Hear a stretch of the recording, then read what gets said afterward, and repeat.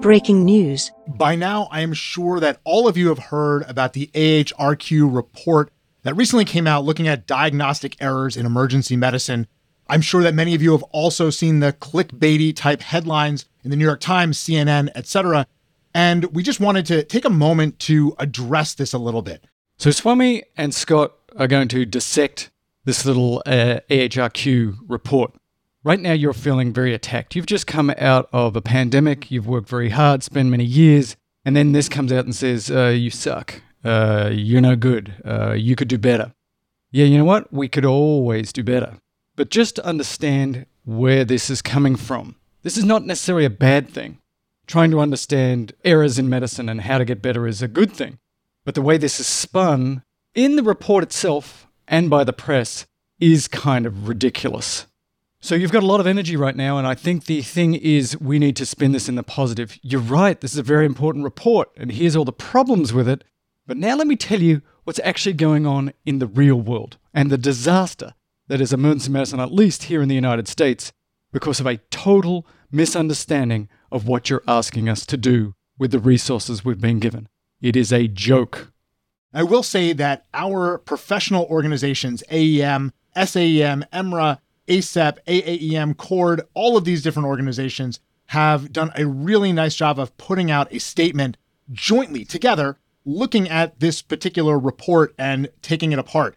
And a lot of the methodologic flaws that are in this report, you can kind of go over to that link and check out. We will drop that in the show notes.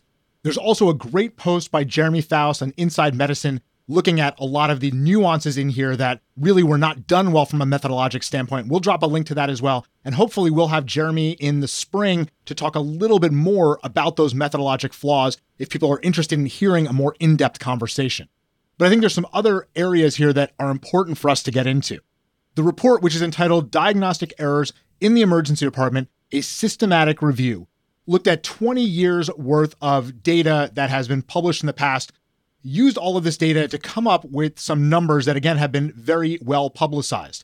They calculated a diagnostic error rate of about 5.7%. Of all of those cases, 2% led to any harm, 0.3% serious harm, and 0.2% deaths. While the AHRQ does recognize the fact that these rates are pretty similar to what we see in primary care and in hospital-based medicine, they spend a lot of time in the report kind of taking emergency medicine apart and saying that we are leading to about 250,000 patient deaths. Now, that's what's stated in the report, but what's actually in there? What does this actually mean? And is any of this data actually useful for us to draw any conclusions from? The first thing I'll say right off the bat is that a 99.7% success rate in catching any kind of a dangerous diagnosis is pretty good, which is what the AHRQ says. It says we have a 0.3% rate of misses that are leading to serious harm. I think that if we caught 99.7% of diagnoses, we should feel pretty good about that. But that's not actually what the data tells us. This data, much of it is derived from outside of the United States and then it's extrapolated to us. And that's hard to do, as many have pointed out, because the training in the United States is different than in some of the countries where they got this data from. For instance, a good amount of the data comes from Switzerland, where emergency medicine is not a recognized specialty. Even in some of the places where we are a recognized specialty outside of the US, we've only been a recognized specialty for 10 years or 15 years. And many of the physicians that are probably part of this data set are not emergency medicine trained. In this country, we've had emergency medicine training for a lot longer. And so that does make things a little bit different. But even if we accept the extrapolations that they've made and say, you know what, maybe our error rate is the same as these other places, the way that they even defined the word error is problematic. All of us in emergency care recognize, and I think many of the professional organizations in medicine recognize, that our job in emergency medicine as far as diagnosis is very different than what we see in things like primary care or subspecialty medicine. We receive undifferentiated patients that we've never met before. And in a short period of time, we are asked to assess and then take care of any life-threatening issues, risk stratify the patient for dangerous things, and then come up with a treatment and a disposition. Actually in there, getting the final diagnosis isn't usually very important. Yes, if the patient has something life-threatening like an aortic dissection or a stroke, our diagnostic rate does matter. But most of the things that we see, we miss because we're not going to make a final diagnosis. That's not what we do in emergency medicine. And this report really doesn't understand that, which isn't surprising given that the people who wrote this report, who put it together, aren't emergency clinicians. They don't understand what it is that we do in the emergency department. Going a little bit further, even beyond that, they do say again that the diagnostic error rate is comparable to what you see in primary care and in hospital inpatient care. These are all under-resourced, overwhelmed settings. It's not surprising that there's going to be some diagnostic error amongst those groups because we share that in common, under-resourced, overwhelmed settings. What it may also point to is the fact that humans are fallible, and that error rate that we see might be unavoidable. Unavoidable because we can't be perfect, but beyond that, unavoidable because the amount of workup that we would have to do to catch all of those quote-unquote diagnostic errors would require us to test everybody excessively. And that's another one of the simple nuances that this report doesn't really recognize. In order to quote-unquote catch all of the diagnoses, the only way we could do that is by really bankrupting the healthcare system, resulting in massive overdiagnosis by over-testing.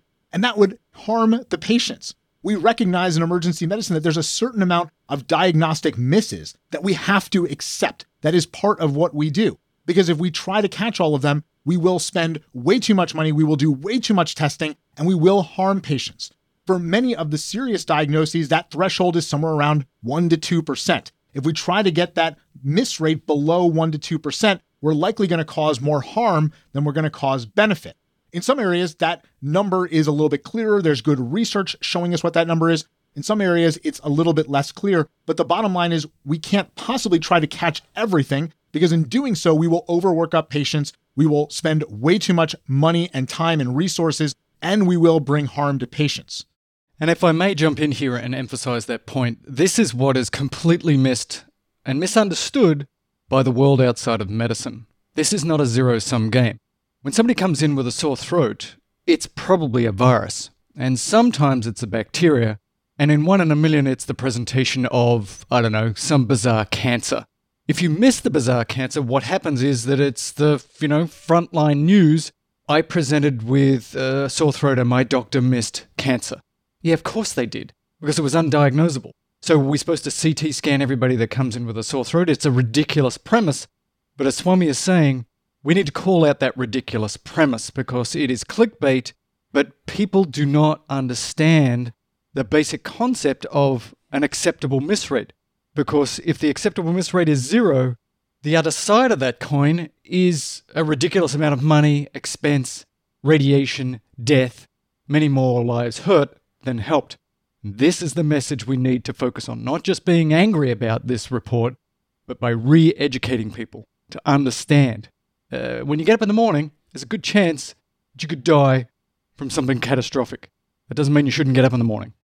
The lay press articles, as well as the AHRQ report, point out many times that when patients present atypically, we're more likely to misdiagnose them or not catch the diagnosis. Everybody in emergency medicine, every clinician knows this. If patients present atypically, it's hard to know what it is that's going on.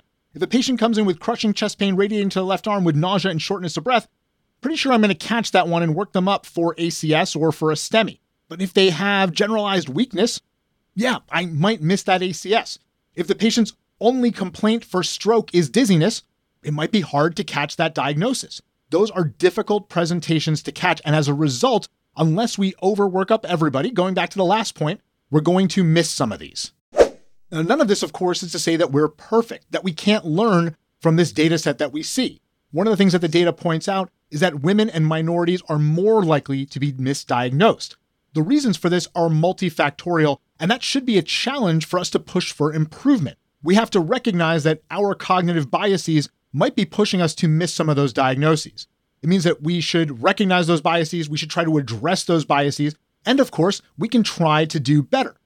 And this also should be a prompt for us to maybe teach differently. So teach our residents about atypical presentations, that most patients or a lot of patients are not going to present with crushing chest pain radiating to the left arm with nausea and shortness of breath when they have ACS. To recognize that older patients are more likely to come in with generalized weakness, but also to educate them that we do a worse job in picking up these critical diagnoses in women and minorities, and that going into the room with that in mind can help us to catch more of those diagnoses.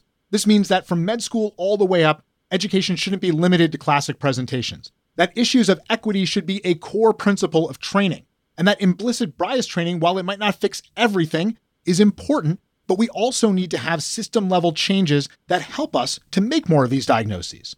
This report fails to recognize the environment that we work in, not just now, but that we have been working in for years, where we are overcrowded, we are under-resourced, we don't have enough nurses, we don't have enough doctors. And what we're seeing is the trend towards less and less and less, especially with the corporatization of medicine. If we want to try to eliminate some of these misdiagnoses, if we think that that is possible to do, we're going to have more resources brought to the table. Instead of giving unfunded mandate after unfunded mandate, give us support to do the things that we think are important to be done. Any report, whether it be this one or another one, looking at diagnostic errors in emergency medicine, should be focused on demanding better resources for hospitals and clinicians, instead of the way that many for-profit organizations are working tirelessly to do, which is to strip down and increase profits. The clickbaity news articles that you see on New York Times and on CNN and all of these other outlets is really lazy reporting. The headlines lack any kind of nuance, and all that they serve to do is undermine the public trust and demoralize clinicians. We have to recognize that humans, even doctors, are fallible. Misses are inevitable. And again, if we strive to lower the miss rate to zero, we will do more harm than good. So I think Swami summarized it nicely. And now, Scott Kobner with a little bit of what's next. So where do we go from here? I don't want to just sit frustrated about a report that I can't change. I want to take actionable steps to improve care in a way that I think is really meaningful. The first place that I'm going to do it is at the bedside. And I'm going to take all this frustration that I have about this report and really channel it into those few extra minutes with every patient, explaining my reasoning, explaining the emergency medical care process to them, and trying to be the best doctor that I can be. Sometimes it's really challenging, even on our best days as doctors, nurses, PAs, NPs, when we care for patients, to take a second and really explain why we didn't figure out why your belly hurts, but we know it's not a life-threatening thing. I think now it's more important than ever to take that extra 2 minutes, especially when your patient might, have read this New York Times article or the CNN piece or listened to some podcast, and they might be weary of the very sound medical decision-making that you're presenting them with. The second level of advocacy that we should do is, I think, at our community. We should continue to advocate for the resources that we need. If you're working in a community hospital and this report comes up at some board or administrative meeting about how can we improve our own diagnostic accuracy, rather than retaliating against an unfair publication, you could use it as a platform to advocate for the things that we know actually make a difference for patients, for ongoing education, for ongoing multidisciplinary initiatives focused on improving patient outcomes that we actually care about. It can change the conversation into something productive. And then finally, as a specialty, where do we go from here? I think that this report shows that we need to continue advocating for patients who can't advocate for themselves, the ones on the worst day of their life at the highest level and in all forms, to continue to be involved in shaping federal policy, to take ownership of our specialty, and to make sure that when research like this is conducted, that emergency physicians are better represented and have a voice in this conversation. To use this as a learning opportunity, even if we think that the basis for it seems a little unfounded, we still have the chance to turn a negative thing into a positive one. Excellent summaries. Let me just say again, you're doing a phenomenal job. You're doing an incredible job. Undifferentiated patients, no nurses, boarding times, disaster. What an incredible job you're doing. That's the spin that we need to give people, and we need to have the discussion about how we make it better. We can all get better. How do we make the training better? How do we make the situation in the emergency department better? How do we keep the nurses and the doctors doing such a great job and taking it to the next level? Let's put that spin on it. We have been given an opportunity here. The door is wide open for this discussion. Let's jump in, not with anger, but with education. Let's reorient people as to what is happening in our emergency departments and why it is so important that we do this right and not just say, you should make the right diagnosis every time. Good luck with that. That's bullshit.